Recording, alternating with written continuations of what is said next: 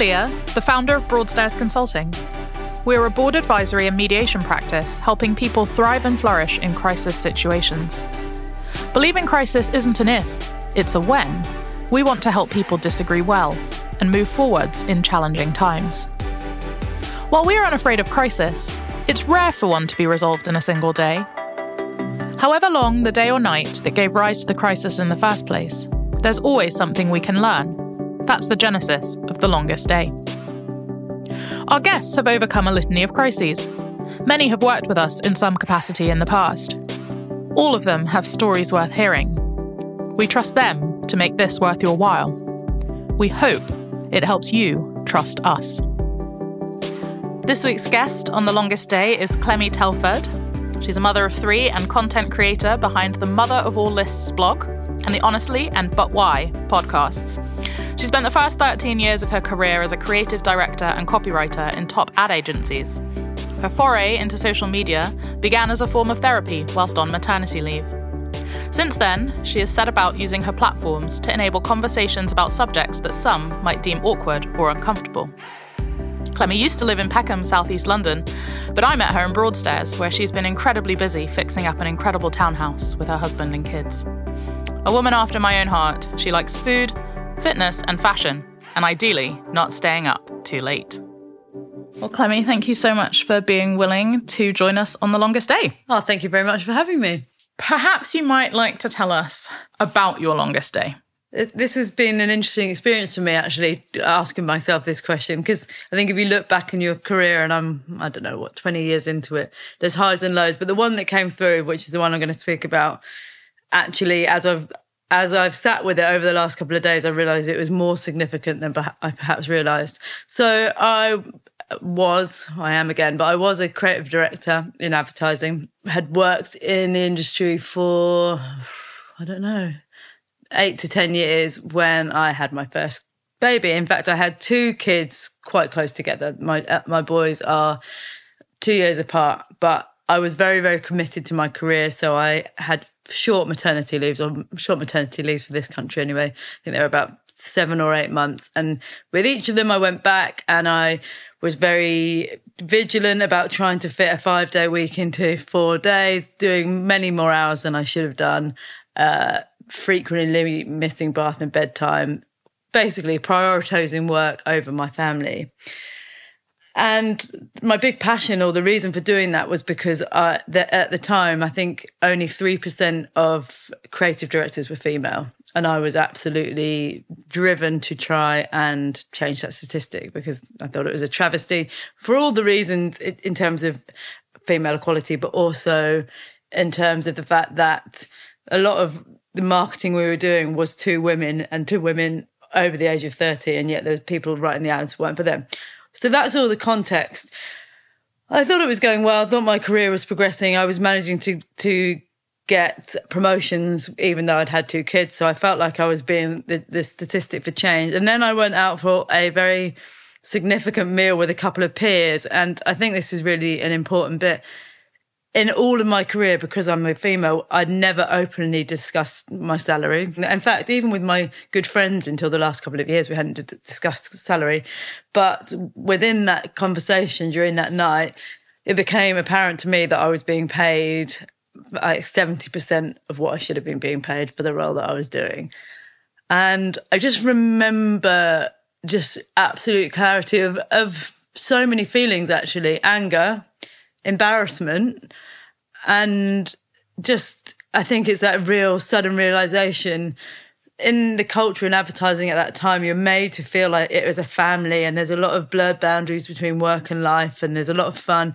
And then you're just like, nobody cares about me as a person. They care about what I'm doing and how much value I can bring, but they're absolutely ripping me off. And worst of all, I've sacrificed very, very precious time with my babies as a result. That's an awful thing to experience. What did you do with that information? So at first, I definitely turned in on myself. That was definitely my instinct. And I think it was definitely a form of grief, actually. And then you move on, and again, I guess it is kind of a grief path. You move to a place of anger. I didn't know that this was part of the puzzle, but at the time I had started what was a side hustle. I'd started out on social media, and that had grown. And I guess that side hustle was my way of giving me power in a job that wasn't that job. I did go and ask for a pay rise, which I was either offered something very, very small in comparison. And I was just definitely made to feel like I was stupid for even having an issue. So I left. I went to work in tech, which was much better paid. And actually during the negotiation for that role, for the first time ever, I went and spoke to headhunters. I actually understood what my pay grade should have been, and I negotiated hard. So that was a real moment for me. But what I didn't realise is I went to work in tech for a year, then I had another child, and then my side hustle became my main hustle. So essentially, the consequence of it was that I left the industry, and the thing that I'd been trying to fight to do, and actually I've been trying to fight for it in quite a visible way. I'd been organising dinners for women in advertising. I'd been writing articles. It's like, I felt like a bit of a fraud, I think. So, yeah, I left. One of the things that strikes me in your experience is that people weren't transparent with you to give you the information that you needed to be able to thrive. Who was encouraging you at this time to advocate for yourself, to be paid what you deserve, to be recognised for your skills? Who was supporting you? I don't think anybody was, other than the women I was with on that dinner, actually. Who one of them was a woman called Ali Hans, who's gone on to create a organisation called Creative Equals with exactly this mission in mind. I don't think anyone was, and I look back, and even in my junior roles, it was rare to be a female in my job. And when I started out, I was in an all-female team, and we were always known as the female team. And I just wasn't part of the dialogue. And then as I've got older and I've got more of a female network, now I understand how that boys' club works. You know, of course we put each other forward for jobs. Of course we shout each other's names in meetings, but I don't think anybody was encouraging me to. What do you think you learned about yourself in that experience? Well, I think interesting that my initial reaction was shame, without doubt. Yeah, mortified.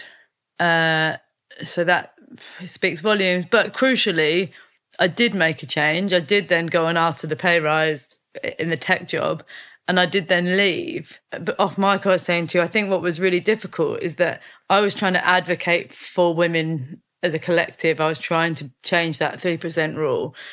But then I realised if you want to be the one who navigates change, the people that are being sacrificed are my family and myself. And that was a really weird thing, that I was gunning for something, but to the detriment of me. How has that experience helped you? I'm going to call you an entrepreneur. How has that helped you as an entrepreneur to press into uncharted territory and to do new things? It was absolutely a fire in the belly. There's nothing like a woman scorned than to give you the absolute drive. So, yeah, I have no doubt it accelerated my move into social media and that successful second chapter of my career, because for the first time I was in control of my own pay, and that's a completely different process. And within that, I've had to navigate my rate card and what that looks like, but it's definitely given me a better sense of my worth. And then interestingly, that we should do this podcast today, I've now gone back into advertising 6 years later. And of course, it always works out this way. My side hustle, my scorn-driven venture is what has been my trump card for going back in and getting a role that fits my life. And now that is less about money and more about flexibility. But how do you feel the industry has moved on in that 6 years with respect to the way women are treated? I think the advent of flexible working is unbelievably different for women. Yeah, it is really interesting to me to come in 6 years later. When I left, it was 9 till whatever time at night, late, in the office 5 days a week or nothing at all. And now I'm in a job where I'm going into the office once a week and am able to do the school run. So for women, that is brilliant. But as I'm speaking, I'm wondering the downside of those office relationships is I don't have as many personal communications. So therefore you might not get to the point of being confident enough to say to a peer, how much are you getting paid, or what have you negotiated for this? So I do worry that when you're in your silos at home, that could be challenging. But there's definitely been shifts, I think, or maybe there's been shifts just in myself, so I'm better able to advocate for myself. One of the current topics floating around social media is whether organisations should be forced to publicise pay brackets and remuneration for prospective roles. Is there a move to greater transparency in the industry? I very much doubt there is. I think because it would be really exposing. It's a very, very top-heavy industry. No, I remember in a few agencies I've worked at where the pay grades have accidentally got out, when things have been left on photocopiers. And it turns absolutely everything upside down, doesn't it? But it's wild because it would prove a lot of these issues. What changes do you still want to see for the women that you've advocated for in the past, and obviously yourself as a leader in the industry? Do you know what? I actually would shift this out of a work context and move it to women to be more comfortable talking about money. I actually see it in right in a basic sense. If a guy owes another guy 30 quid, he'll be like, mate, you owe me 30 quid, give me the 30 quid. And girls would be like, I'm really sorry, whenever you can, would you mind, I don't want to be a pain, but could you give me that money? and this is what we're really, really terrible at. And I don't know what my female friends' salaries are. I don't. And it even makes me a bit uncomfortable talking about that, where we'd talk about periods and menopause and our sex life, but it is an area that would be more uncomfortable talking about. And then if we can't do it with the people we trust most, we've got very little chance of being able to show up and ask for the money that we're worth in corporate setting. Are you feeling stuck? Has conflict got you down? Have you considered mediation? Mediation is a confidential and flexible way to resolve conflicts. 86% of all mediations end in a solution, saving time, money, and stress for all involved. Thanet Mediation Centre, a Broadstairs consulting initiative, offers mediation services to individuals and organisations in Thanet, Kent, and further afield. For more information or advice, email us at info@broadstairsconsulting.com. We are here to help you move forwards. One of the things I admire about your process of moving into tech was the way that in that situation, you knew that you needed to advocate for yourself, and you did that very effectively. What advice would you give to someone who needs to advocate for themselves but doesn't know how to in that situation? Do you know what? For me, there was a very simple piece of language that was, like, again, my calling card. I just said in my negotiations, I need to be paid what I'm worth.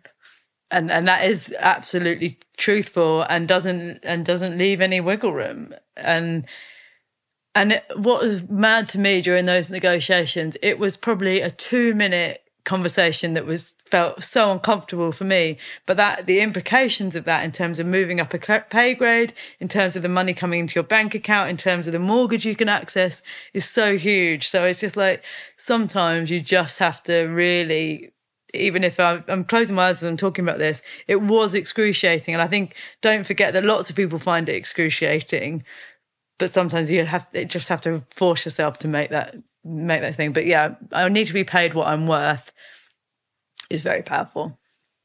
I like that, but I recognise that your immediate reaction when you found out that you were being underpaid was shame. There is a journey between that feeling and getting what you're worth. Can you tell us a little bit about how you made that journey? Yes. There is a really big... And actually, to be really transparent, when I say I need to be paid what I'm worth, the insecure part of me is saying, yeah, dream on. But what I really tried to apply at that point was some fact searching. These are the things I'm doing in my role. This adds up to this. These are the clients I'm billing. This is what peers in the industry are being paid. Whether I want to beat myself up about and go down that self-worth spiral, the facts state otherwise. And I think that is really useful. In fact, for me, in any mental health challenge, I always try and dig around for the facts, because then your brain goes, oh, okay, well, yeah, because your mind does lie to you, and particularly with self-worth, I think. As you look back over your career, is there anything that you wish that you'd done differently? I wish that I'd prioritise my babies. I really do. I think that with each of them, another 3 months out of my career wouldn't have made any difference. It really wouldn't. But your babies are only that small once. And I think it comes from a place of fear, of thinking you're going to drop out off the career ladder, that you're not going to be thought of as well, that people are going to judge you. But yeah, there are bits of your life that you can't get back. And I wish that I hadn't tried to have it all and just been more comfortable with letting my career just sit a bit more fallow for a couple of years, because I'm the other side of that now. My eldest is now 10, my youngest is 5, and I'm back to being able to give my career much more of my mind, but there's a very small window. And for the women who have made that choice to spend more time with their kids, to deprioritise their career for a while, how easy do you think it is becoming for them to re-enter the workforce?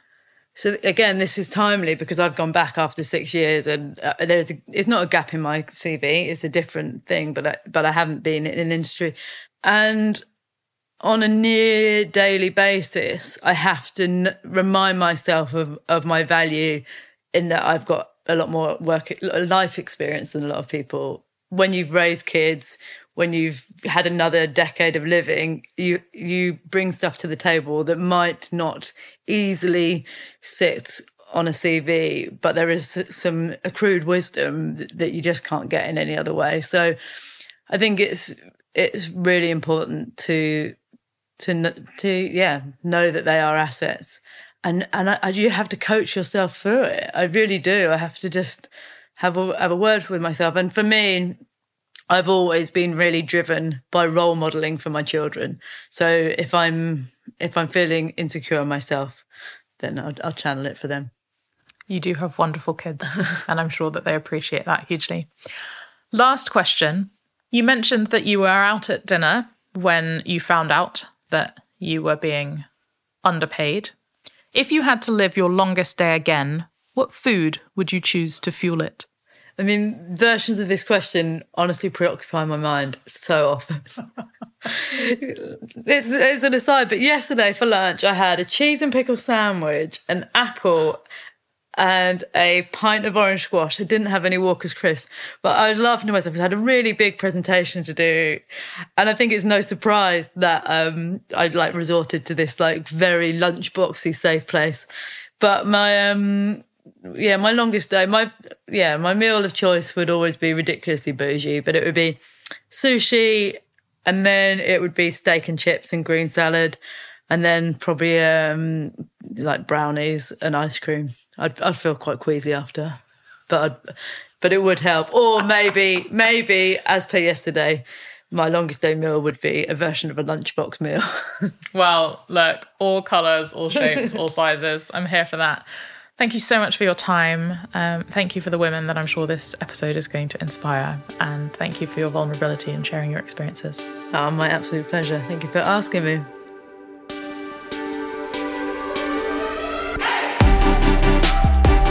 You've been listening to a Broadstairs Consulting Limited podcast.